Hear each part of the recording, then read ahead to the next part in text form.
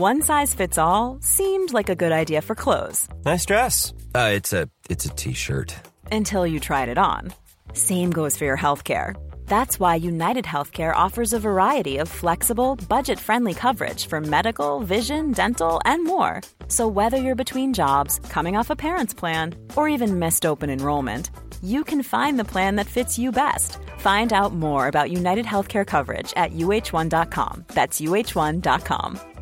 This is Paige, the co-host of Giggly Squad, and I want to tell you about a company that I've been loving, Olive & June. Olive & June gives you everything that you need for a salon-quality manicure in one box. And if you break it down, it really comes out to $2 a manicure, which is absolutely insane. It's also so easy to get salon-worthy nails at home with Olive & June. The difference between how your nails used to look when you did them yourself and now with the Mani system is a complete game changer. The best thing about Olive & June, too, is it's a quick dry. Dries in about 1 minute, lasts for 5 days, and full coverage in up to 1 to 2 coats. Visit oliveandjune.com/perfectmani20 for 20% off your first system. That's oliveandjune.com/perfectmani20 for 20% off your first system.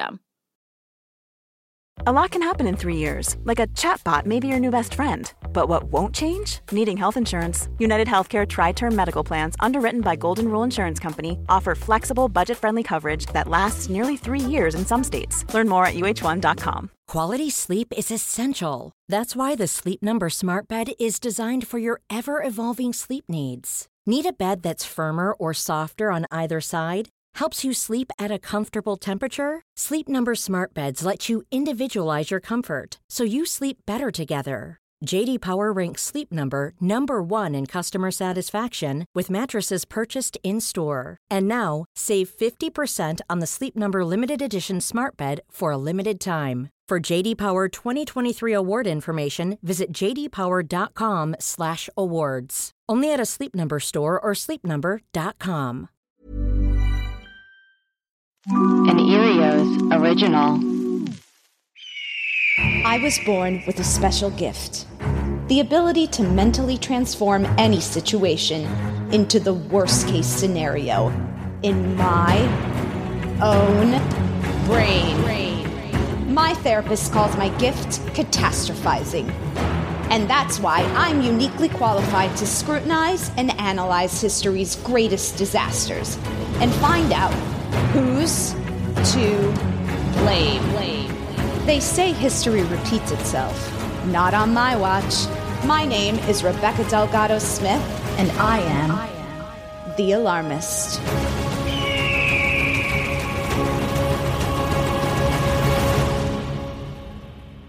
Hey everyone, thanks for tuning into The Alarmist, a comedy podcast where we talk about history's greatest tragedies and figure out who's to blame.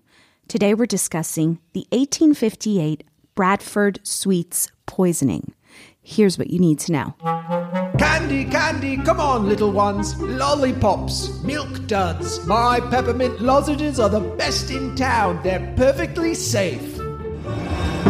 Of all the things one might look forward to in Bradford, England in 1858, a popular peppermint-flavored candy called a humbug from the local sweets shop was usually at the top of the list. Little did anyone know that one fateful Saturday afternoon in October, the same humbugs that had long been sold at William Hardaker's shop were laced with deadly arsenic. Hardaker was known in town as Humbug Billy and had no idea he was selling a batch of poisonous candy from his stall. He had ordered the peppermint lozenges, as usual, from a wholesale confectioner named Joseph Neal. Neal, like many confectioners of the time, would often alter the recipe of his sweets in order to produce them at a cheaper rate. Because sugar was the most expensive ingredient, Neal regularly replaced it with a calcium compound known as Terra alba, or daft. On Monday, October 18, 1858, Neal sent one of his lodgers to pick up some daft from Charles Hodgson, a local druggist, in order to fulfill Hardaker's latest order. Hodgson happened to be sick that day, so he asked his assistant, William Goddard, to fulfill Neal's order. Hodgson told Goddard that the daft was in a cask in the attic, but Goddard made a fatal mistake and filled the order from a cask of arsenic instead of Daft. Neil went on to make the lozenges with the arsenic, which noticeably altered the color and texture of the candies. After tasting the new batch, Neil and his assistant both became sick, but neither attributed their illness to the candies. Therefore, on Saturday, October 30th, Neil delivered them to Hardaker, who also noticed the color of this latest batch was off. He still accepted the candies, though refused to pay full price. Hardaker also became violently ill after tasting one of the humbugs and left for home, leaving the unknowingly poisonous peppermint candies for sale to the general public. By Saturday morning, reports of sudden deaths were rapidly spreading across town, including several children who had innocently popped the sweet treats that would tragically cut their young lives short. Fun facts, aka death stats. A total of 20 people were killed by ingesting the poisonous lozenges, half of them children. Several hundred people fell violently ill in Bradford and as far away as Leeds and Manchester.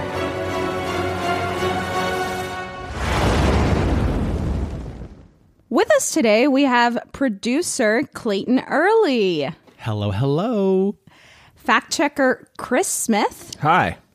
And our very special guest is comedian and friend Suni Reyes. Hi, Suni. Hola. Whoa, wait, what? Oh my God, what? What did you say? Oh what no, the hell was that? We've made a terrible mistake. Hold on, does she know the podcast is in English? We have to cancel. We're going to reschedule. Clayton, this is your first day. You didn't explain to Amanda didn't tell me this would happen. Suni, hi. Say hi to our listeners. Yay, hi everyone. I can speak English. That's amazing. Oh my God, just a quick Inglés sin barreras and she's off to the races. Oh my gosh. Suni, we're so happy to, have you here today. We, usually like to start off our show by asking our guest, what is something that is recently alarming you? What's keeping you up at night? I think dentists.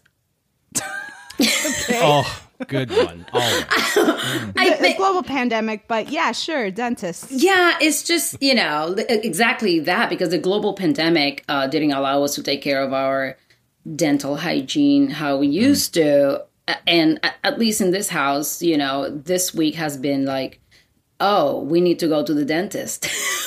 And I took my son to the dentist, and it was terrifying because they were like, we're going to pull out 4 teeth because, and I'm like, but they're not, there's no, because usually when you get your teeth pulled out, it's because it's a wisdom tooth. But this is a kid and they're baby teeth.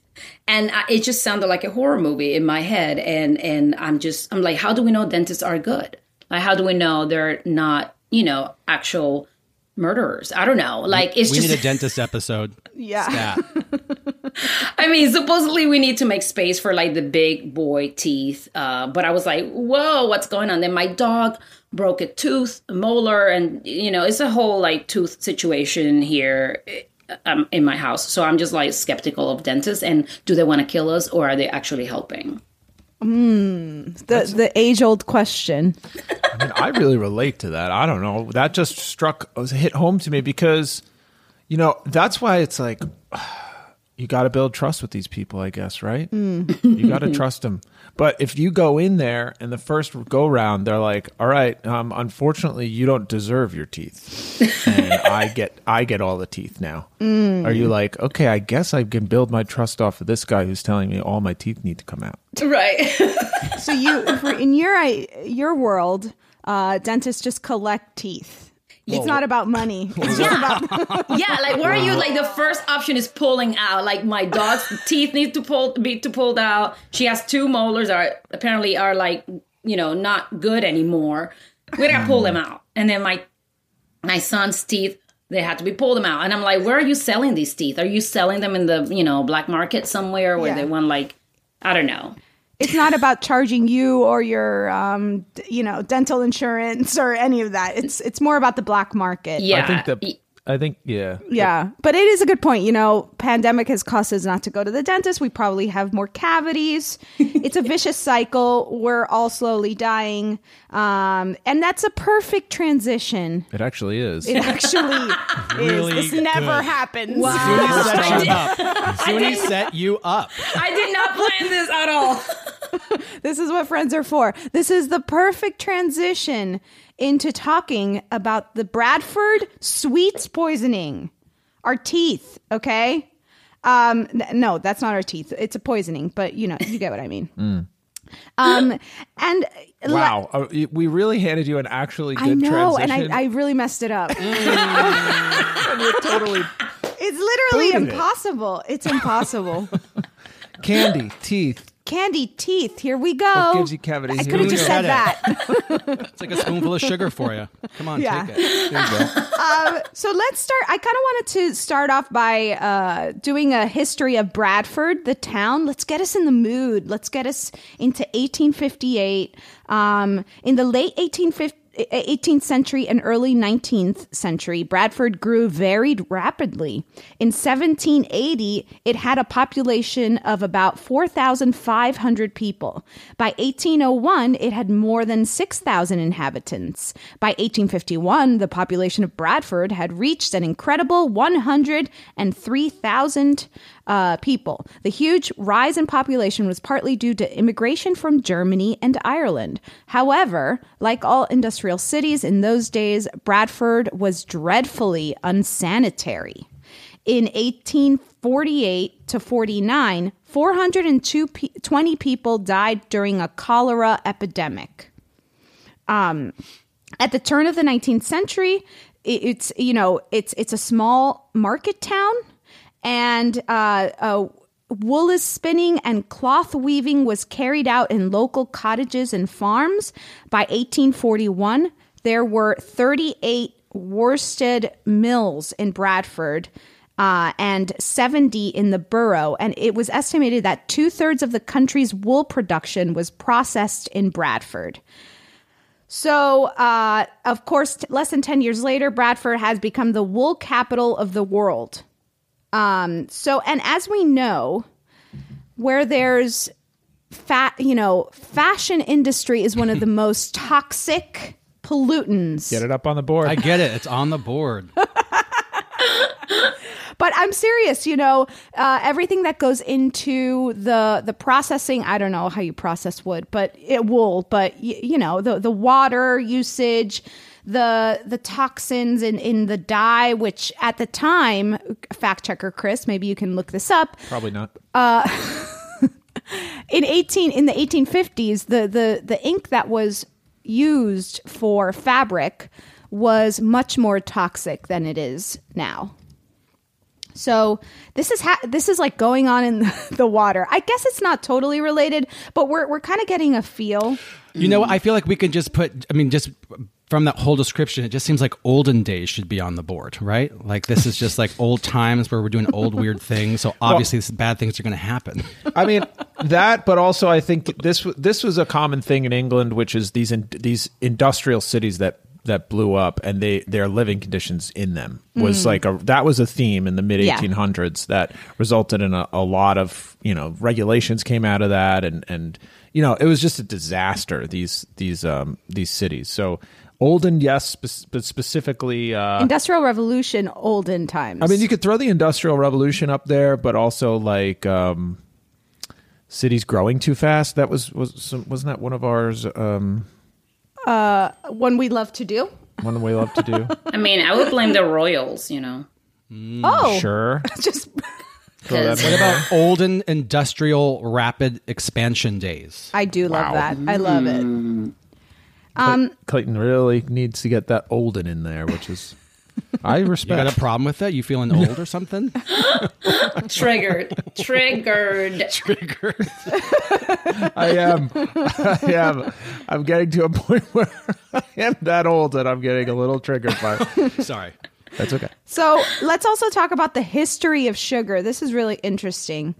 Before sugar ruled the world, honey was queen. Basically, any part of Europe, Africa, or Asia that isn't covered in ice has bees, and thus honey.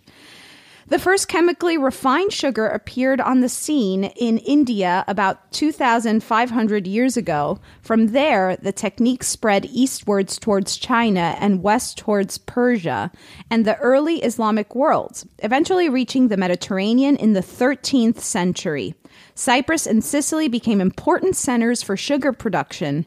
Throughout the Middle Ages, it was considered a rare and expansive spice rather than an everyday condiment. So get a hold of that. I mean, nowadays, sugar is like, I don't know, $1 a pound or something. It's in everything. We can't, there's too many places to put it.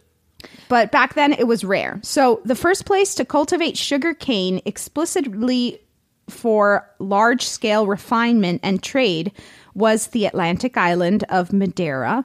During the late 15th century, then it was the Portuguese who realized that the new and favorable conditions for sugar plantations existed in Brazil, where a slave-based plantation economy was established. When Brazilian sugar cane was introduced in the Caribbean shortly before 1647, it led to the growth of the industry, which came to feed the sugar craze of Western Europe. In 1791, the British Parliament fails to pass the Slave Trade Abolition Bill, which leads to an abstention movement. Abolitionists boycott slave-grown sugar, and the movement increases the demand for slave-free sugar grown in India. American abolitionists also try to avoid Caribbean-grown sugar, turning to the maple sugar industry. Okay, by 1750, there were 120 sugar refineries operating in Britain, but these could only produce 30,000 tons of sugar per year. So prices were very high. Vast profits were made in the sugar trade to the extent that sugar was called white gold. The government recognized this and taxed it highly. In 1815, the tax raise from sugar in Britain was a staggering £3 million. So it's like the tax we put on alcohol and now weed, all that kind of stuff. They were putting it on sugar. So this is, at the time, the price of sugar, and fact checker Chris, maybe you can look this up. The price of sugar in the 1850s in Britain, I think was something like, I don't know, a lot of money. That's what my facts are. Yes, actually, that is a lot of money. Yes. Exactly. Well, I was looking up synthetic dyes while you were talking about sugar, so I'm a step behind, but I'll get to the sugar too. So it's a hot commodity right now in the world. And so let's put sugar up on the board just because of its addictive qualities, as we all know. It was treated like a drug at this time, and it's still a drug that is for children, and it's the drug of choice for children. It's every kid's first addiction. It really is. Oh my gosh. Okay, now we're gonna put the wholesale supplier Joseph Neal. Now let's get specific. Okay, let's do it. Gillian London says, Neal and his assistant unknowingly used the arsenic when making Hardaker's peppermint lozenges. Although both Neal and his assistant thought that the color and texture of the lozenges was off, and although both became ill from near or tasting the lozenges, neither of them thought that anything was wrong with the lozenges or attributed their sickness to the lozenges. The Bradford Observer, November 6th, 1858, this is a newspaper at the time, says, John Edmondson said, I was there at the time. Mr. Neal brought 4 bags of lozenges to deliver to Hardaker. Mr. Neal said that the color was not so good as usual. I should be doing this with a British accent. Please no. do. Please do. No, we have way too many listeners over there. I will be shamed. That was not an accurate accent. In Bradford, we don't speak like that. And also, that lady doesn't sound like it either. It's just... Okay, I'm going to have Suni actually do the accent. But the quality was equally good. That's what they said. Hardaker began to hesitate, and Mr. Neal then said that the size was not such as he usually sold, and that sooner than have them thrown on his hands, he would take a little less for them. What a like dig. Like, fine, I'll take them, but not as much. It's like he got a discount. Mm-hmm. This was discounted poison. Unbelievable. Neal then goes on to say, I was ill after eating the lozenges. See, I'm trying. Nice. I vomited several times. I vomited all night. And yet my suspicions were not excited that there was anything wrong. Oh my gosh. If these people were alive today, they'll be anti-maskers. It would totally be like, it's not COVID, it's not COVID. Oh, that's a fun parallel. So this guy knew that these things had the arsenic in it? Absolutely. I know he didn't know, but he knew that he was sick from them. And that they looked weird. It's like if this were a head of lettuce, you would know instantly there's something wrong because it'd be like brown and wilted. But like because it's candy, you can kind of disguise, I mean, they didn't know, but it's just like, I guess it's just a burnt batch of sugar this time or whatever. Wait, but you think he knew he got sick from them? Or he was just like, I'm just, I just had something, something didn't sit well in my stomach. I don't know what it is. Like, do you think, I'm not trying to do a British accent, do not even try to come after me. I literally don't know if he knew that he got sick from the candy. It sounds like he didn't. Good question. I mean, it's a good question, Suni, because here's how I think. Like, okay, so I'm in the kitchen and I'm making a batch of candies or cookies or whatever you call it. And I always make these cookies, but today they look underbaked or maybe they're turning, a pinkish reddish color. They're usually the fluffy, doughy, cookies I always make. But I eat them anyway. I'm like, you know what? Who cares? And then I'm violently ill. I don't know. I would think back to the night and be like, what was different? What did I do differently that day? Yes. Right. Absolutely. It sounds like they didn't know. He probably was, I don't know. Or he didn't want to lose money on the money he'd already spent on the sugar and daft that he made the candies. So he's like, they're fine. I just was ill, so just sell the crap and get my paycheck. Yeah, I think that's true. It's the kind of thing where you use selective reasoning because your own finances are at stake here. So capitalism's going up. We'll just put well, we can put capitalism. And I just want to say that was also our listener recommendation. The Alarmy is all about Clayton and his agenda. Maybe the listeners are all just me with different profile names saying capitalism. It's possible. It's possible. I never thought of that. It's terrible. This is Josette Ciara. And she said capitalism, and she has a whole list of reasons that we've already discussed. There's 120 sugar refineries operating in Britain, 300 tons of sugar they're producing. Prices are high. Britain puts a stupid tax on it. So, she's being judgmental about I approve. The tax. I approve. Thank you, Josette. This message. Thank you, Josette, for the judgment. And yes, so essentially everything is leading back to capitalism, is what Josette says. And again, so the Royals. On the board. The Royals started this whole thing. Okay, so talk to us about the Royals. Yes. Yeah, give us some.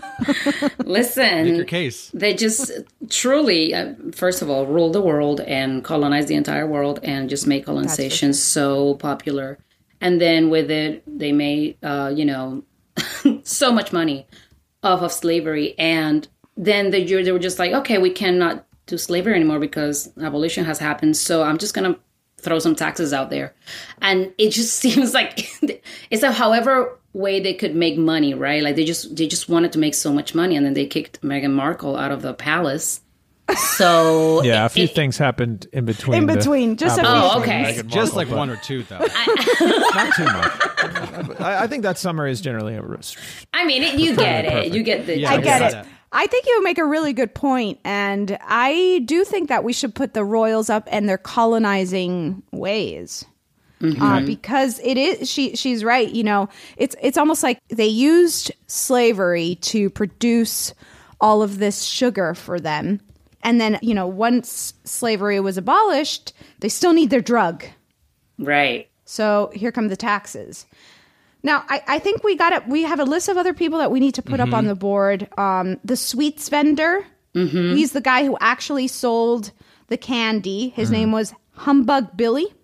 And this is according to Gillian London. Hardaker thought that the color of the lozenges was off when he received the order on October 30th. And he would only agree to pay a lower price than originally agreed upon, yet he also did not question their purity. After tasting the lozenges himself, Hardaker became violently ill and left for home. Another guy. He leaves.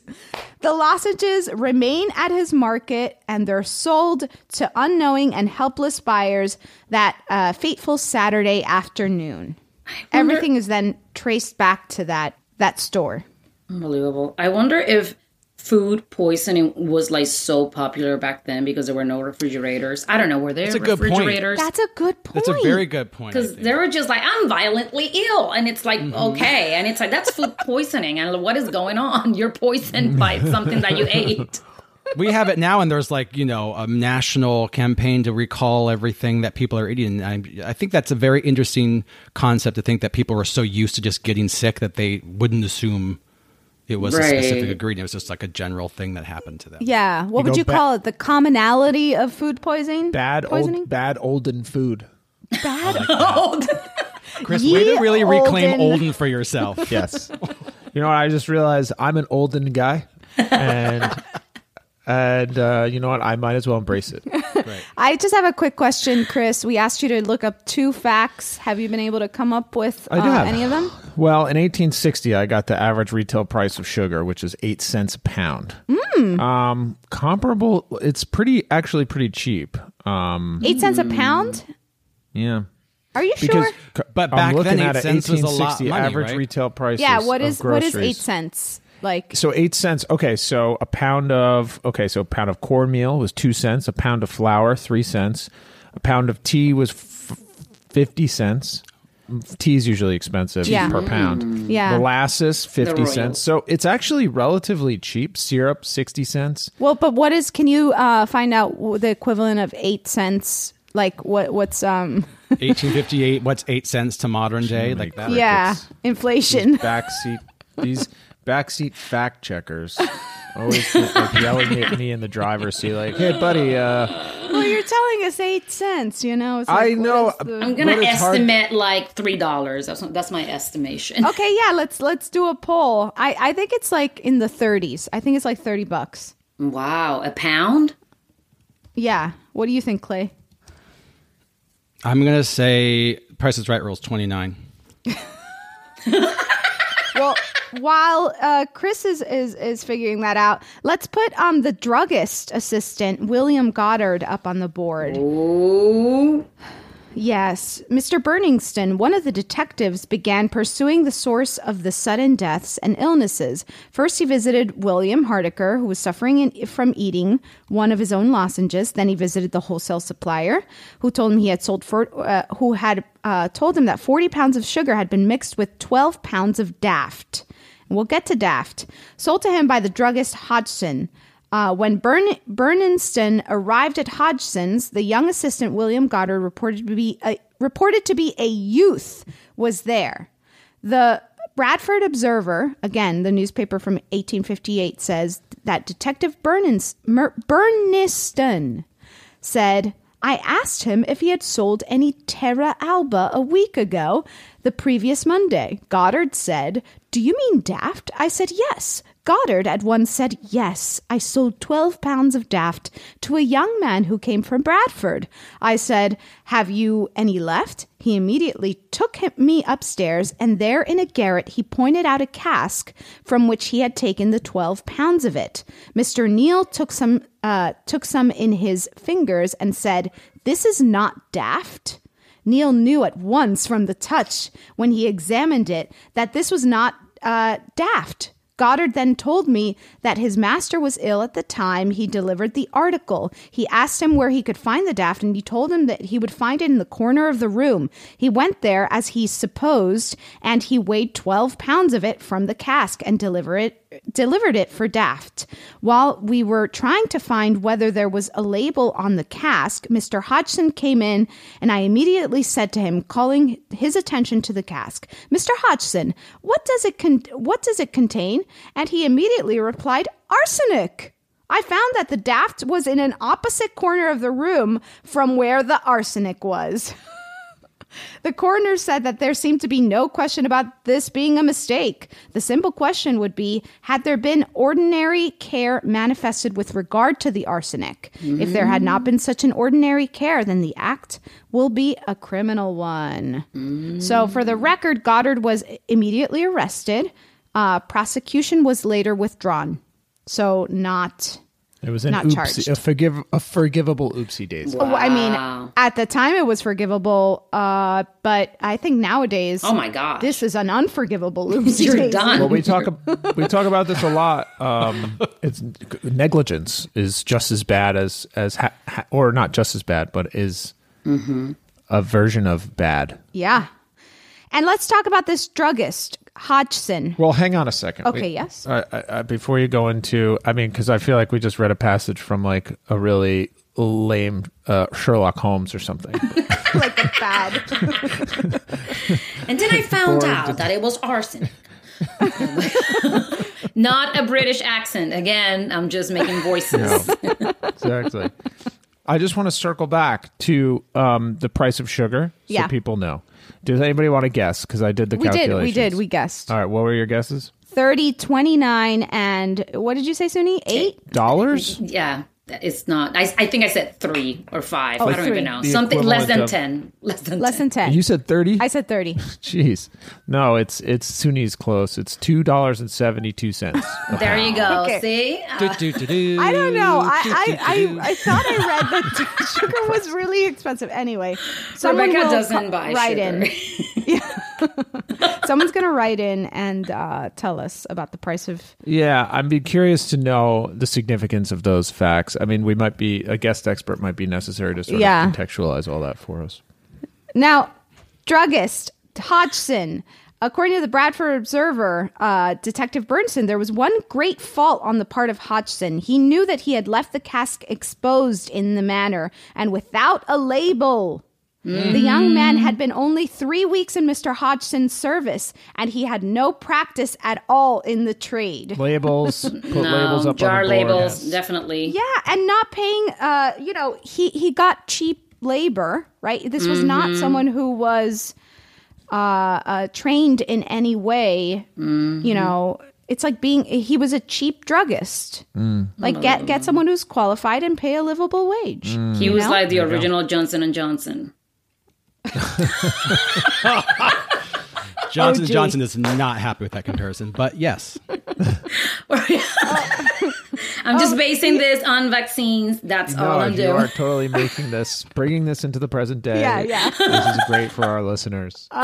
Liverpool Mercury says that this terrible catastrophe disclosed a reckless and stupid negligence in the traffic in deadly poison, which is a disgrace to law and civilization. We fear that there are plenty of druggists all over England who keep lads in their shops as ignorant as Goddard is said to be, and who allow the most active of poison to be freely retailed by boys who cannot tell arsenic from plaster of Paris. My God. Raw youths fresh from school costs less than educated and competent shopmen, and unscrupulous or thoughtless employers, pressed hard perhaps by competition, prefer the cheap article.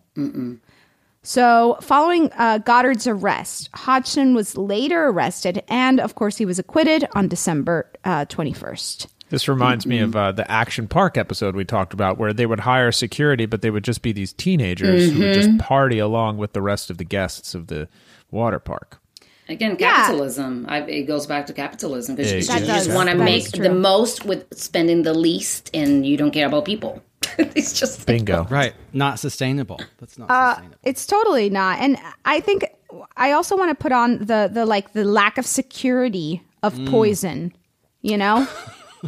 Just poison laying around. Yeah, where's the lock and key? But seriously. Yeah. But seriously.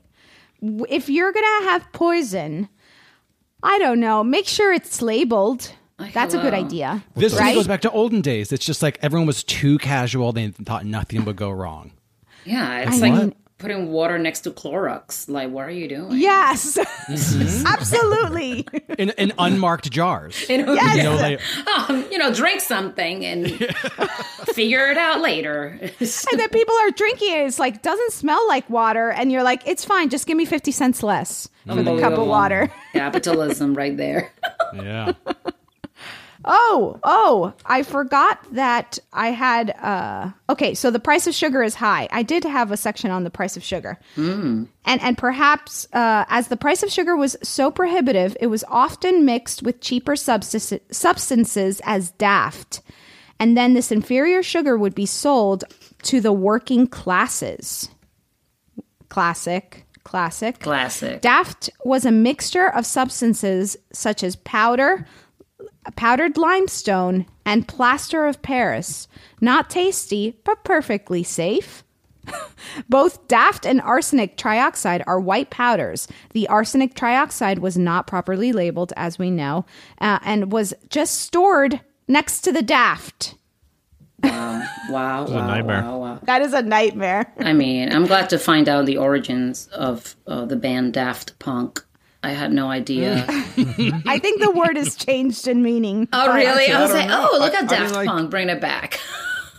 But I think it's used in England, and some of our listeners in the Alarmy can tell us about daft. But daft, I think, means sort of like frivolous and sort of like foolish. And I think there's a comp there where it's like it's really like a nothing, right? It's like so it's a fool's sugar that they're mixing. Yeah, no, in. exactly. I guess, yeah. And I think that no, I'm serious. Yeah. No, I'm. It's like the high corn syrup of the time, maybe.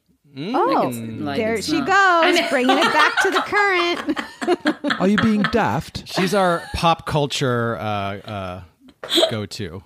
Right. It's current always. Yes. Amazing. Again, She's not a on DJ purpose, for but... pop culture. Are you being Daft Punk? But there's two more things I want to talk about before we start knocking things off the list. Oh my gosh. The dehumanization of the poor. Okay, because this is something that they used this plaster of Paris or daft, whatever you want to call it, for the candy, for the stuff that was sold to the working class people of the town. I'm sure if you were making a little candies for the queen, Suni, you wouldn't put daft in your candy batch. Exactly. Right? Yeah. Suni would put the arsenic in there on purpose. Full arsenic. Oops, it wasn't labeled.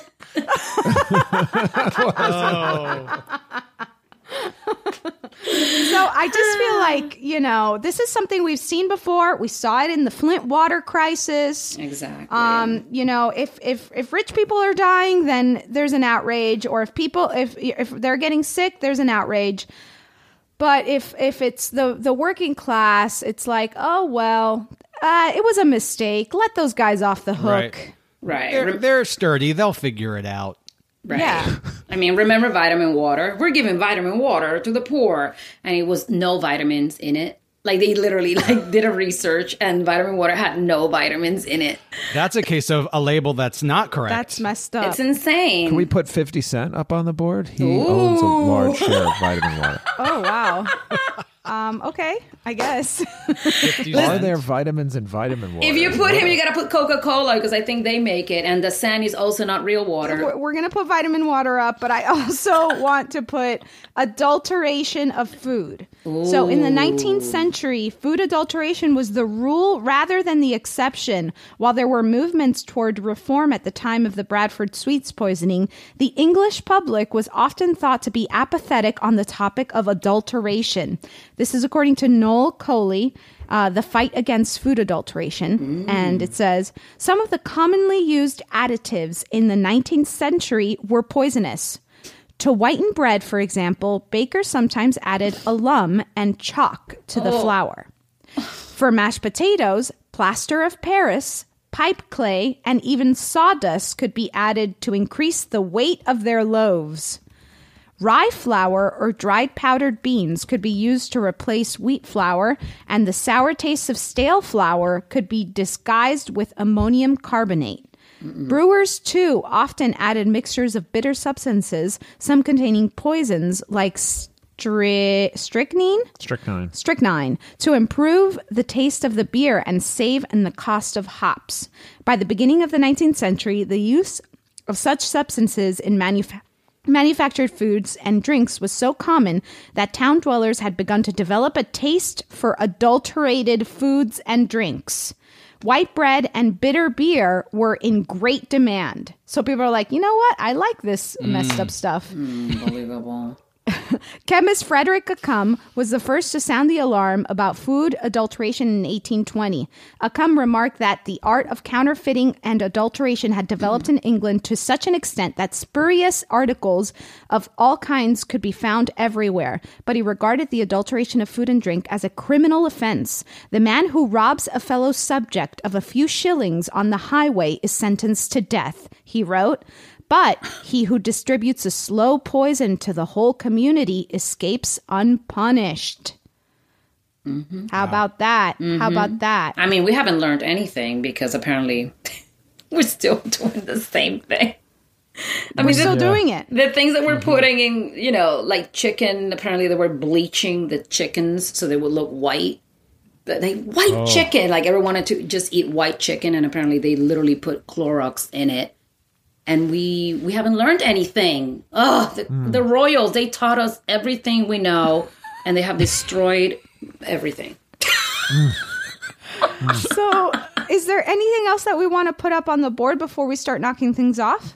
I do just want to add that I did do a little bit of research on the fashion industry at this time, and just a note is that what's interesting and what happened was what you're talking about is the synthetic dyes sort of became popular. And then that would sort of democratize fashion in a way where people who used to be able to afford high fashion could only afford these natural dyes or whatever, or clothing made with these natural dyes, which is a much longer, laborious process. They made these synthetic dyes. Now everybody could have a bright green frock. Your dress doesn't have to be brown all the time. I don't know what it has to do with selling poison candy to little kids, but it was definitely something that I spent the majority of the podcast looking at. So obsessed. I should, I don't know. What I just thought of? Like these are not even like cookies or like not even like a lollipop. These are like peppermint lozenges. Like who in the world thought these Hall's lozenges were like good candy for kids? Like these were like a commodity for kids. Kids will love the minty flavor of this thing because they're, I don't know.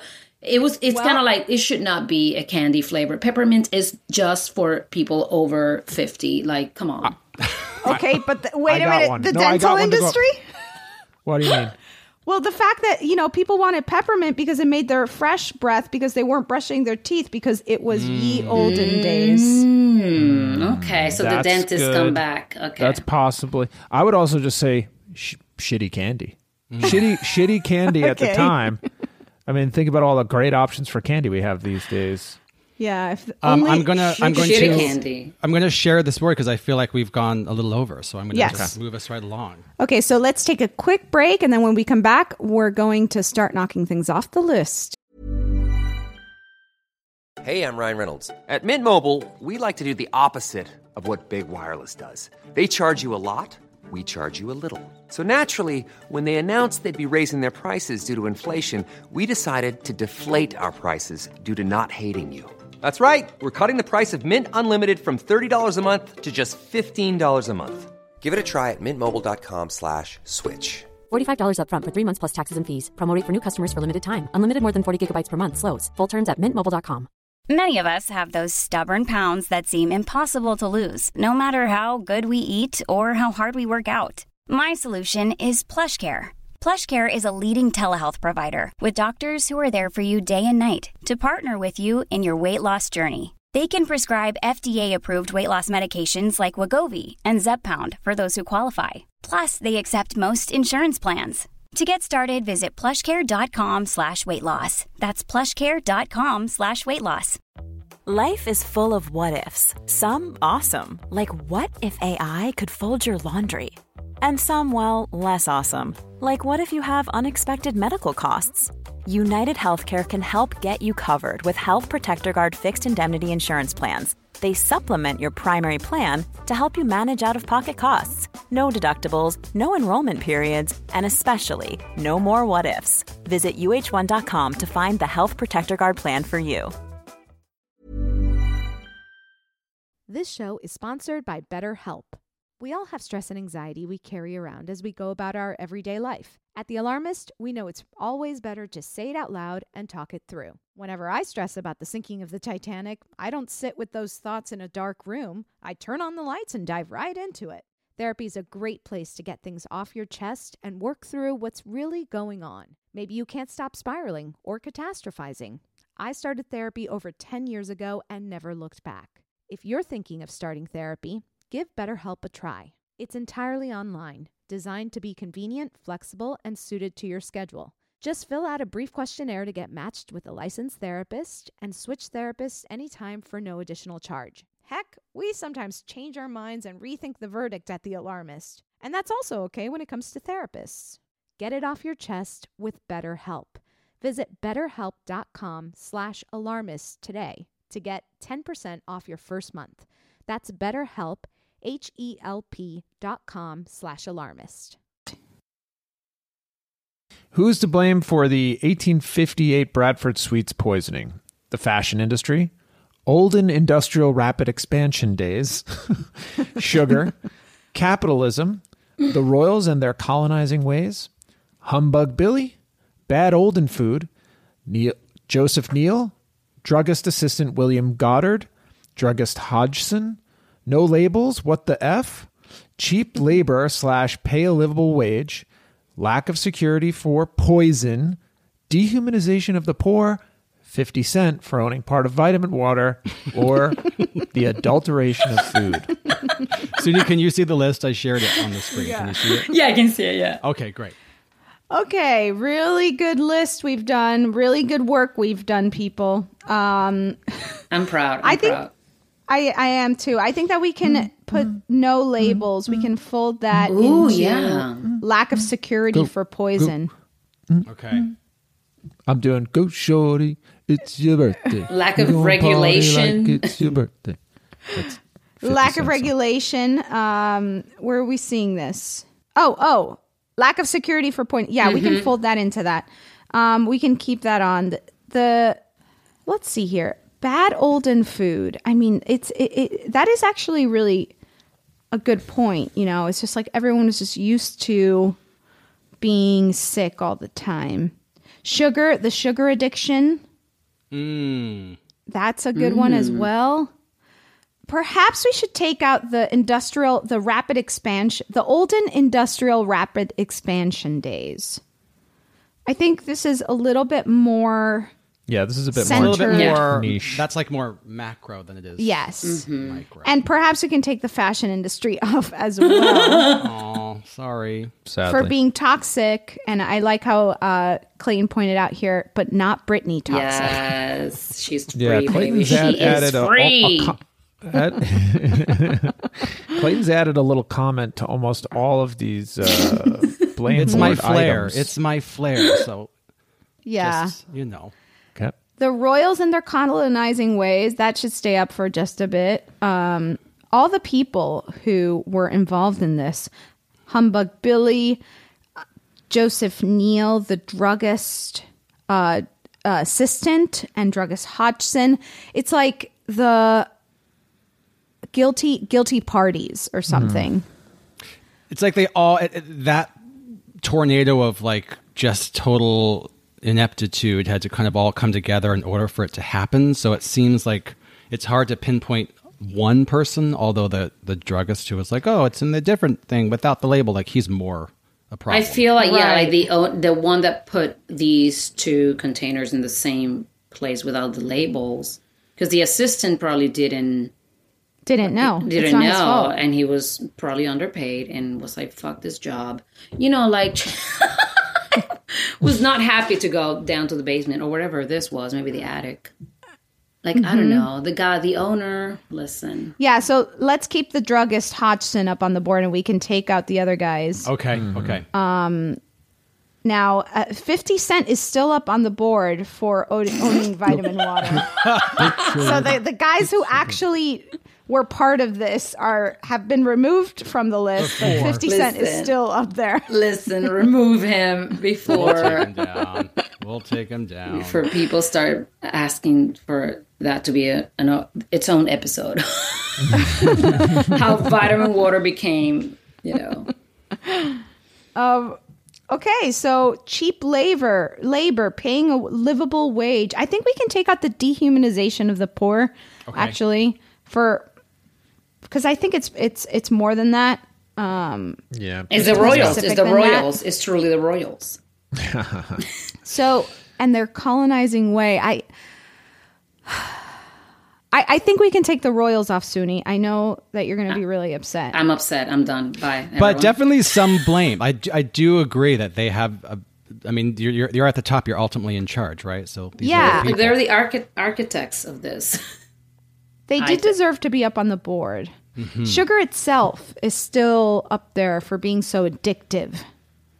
I think we can take sugar off, right? Is it their fault that they're so good? Is it sugar's fault that it's so sweet? No. Well, then you have to go back to who discovered sugar, right? And so they should. But that's the thing. Like, sugar was a plant, and cane sugar was great, and it was like a fun thing to have to hydrate yourself. And then they just freaking turned it into poison, just like cocaine and weed. And we know what that points to. They used it to make money. Exactly. Exploit. It's not the plant's fault. It's not the plant's fault. We've got a really good list right now, and here it is: capitalism, the bad olden food, druggist Hodgson, cheap labor or not paying a livable wage, and adulteration of food. Adulteration of food to me is really standing out. See, because that does fold in capitalism. Mm-hmm. It's true. It is true. But I would have kept the royals instead of cheap labor because they created the cheap labor. Oh, that's such a good point. Maybe they need That's a really slap. good point. So let's take the cheap labor off. Okay. And I apologize. We should have taken that off before the royals.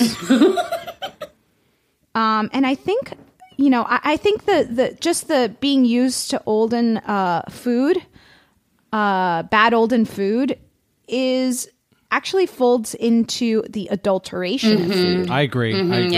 Yeah. So we've got capitalism, the druggist, and adulteration. And here's what I'm thinking, and you tell me what you think. I think we should send adulteration of food to the alarmist jail and slap the druggist. Okay. Wait, but adulteration of food, it's about how you took the purest form of the food or of the item, and then you added things that did not belong into it, right? That's what we're talking about. Yeah, correct. Which I would say folds into capitalism. Mm-hmm. Call me biased. Well, but you do that because you want to make more money, right? Yeah, but it's sort of like, it's an extension of making margins and making more money, right? But it's a very specific, practice, you're lying to the public in a very specific and intentional way. You're saying you're selling them. You're saying yes, but it's my point is that it's. I don't know if we want to nail for this particular tragedy what part of capitalism is most to blame. Okay. I like that. That makes sense to me. I listening to you guys talk has actually changed my mind, and I think this might be where you were going with this, Suni, like the adulteration of food. So it's like adding other things, and in this particular case, they were adding daft, which, in all fairness, it doesn't taste good. But it's not. It won't kill you it's not per poison, se, right? Right. And the actual mistake happened because of the druggist. The problem was arsenic. You know, the mix up of the arsenic. So I'm actually thinking that I want to change what I just said and send the druggist to jail and slap adulteration of food. That feels more comfortable for me. Okay. I mean, that makes sense to me. I like the adulteration of food being involved in the ultimate, in some way, in the ultimate verdict. So it's fine for me. Yeah. Okay. What do you guys think? For me. And the drugs will say, I did it because of capitalism. And Suni will get that in. You are really singing my song. So. Yeah, she's definitely a member of the Alarmy. Okay, I'm going to call it. Adulteration of food. You're getting the big slap. Druggist Hodgson. You're going to the alarmist jail. Pack your drugs. We got a new favorite inmate. Oh my God, we put a drug dealer into the jail. Wow. Good job. That's amazing. That's amazing. Oh my God. And no one lost their teeth, you know? No one really. No, they just lost their life. So. You don't need teeth if you don't have a life. You don't need to eat. Listen, give the kids all the candy. I mean, it's just let them live. Just don't put arsenic in it. That's right. Let them live. I mean, thank you so much, Suni, for joining us and helping us get to the bottom of who's to blame for this terribly sad unnecessary tragedy, the Bradford sweets poisoning. Unreal. But also, I am so grateful that it happened because I would have not been here if it didn't happen. So, that's right. Bringing it to the present. Yes. A positive present spin. Thank you, I'm just kidding. I am truly sorry for everyone that died. And it's crazy, but I hope we learn our lesson. And I love our conversation. And this was truly awesome. Thank you so much, Alarmy. Thank you. Thank you, Suni.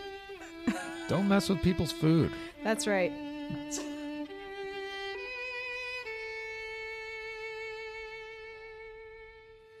The year after the tragedy in Bradford, the bill to regulate the keeping and sale of poisons was passed, requiring all poisons to be sold in containers distinctly labeled with the word poison in large capital letters. In addition, the name and address of the person selling the poison would be on the container. In 1860, the first Food Adulteration Act was passed, though it didn't prove successful. Later legislation, including the Sale of Food and Drugs Act of 1875 or the Margarine Act of 1887 and the Second Food Adulteration Act of 1899, led to considerable improvements in regulating food products and ensuring this fatal mistake would not be made again.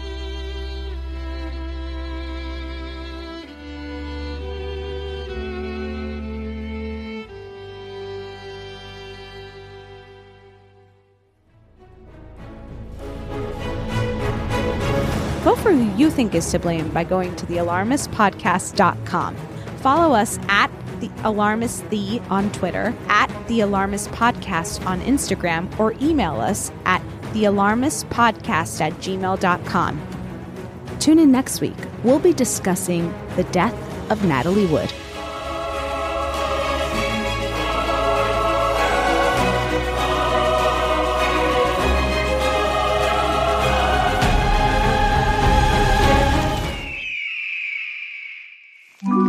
Erios. Powered by Acast.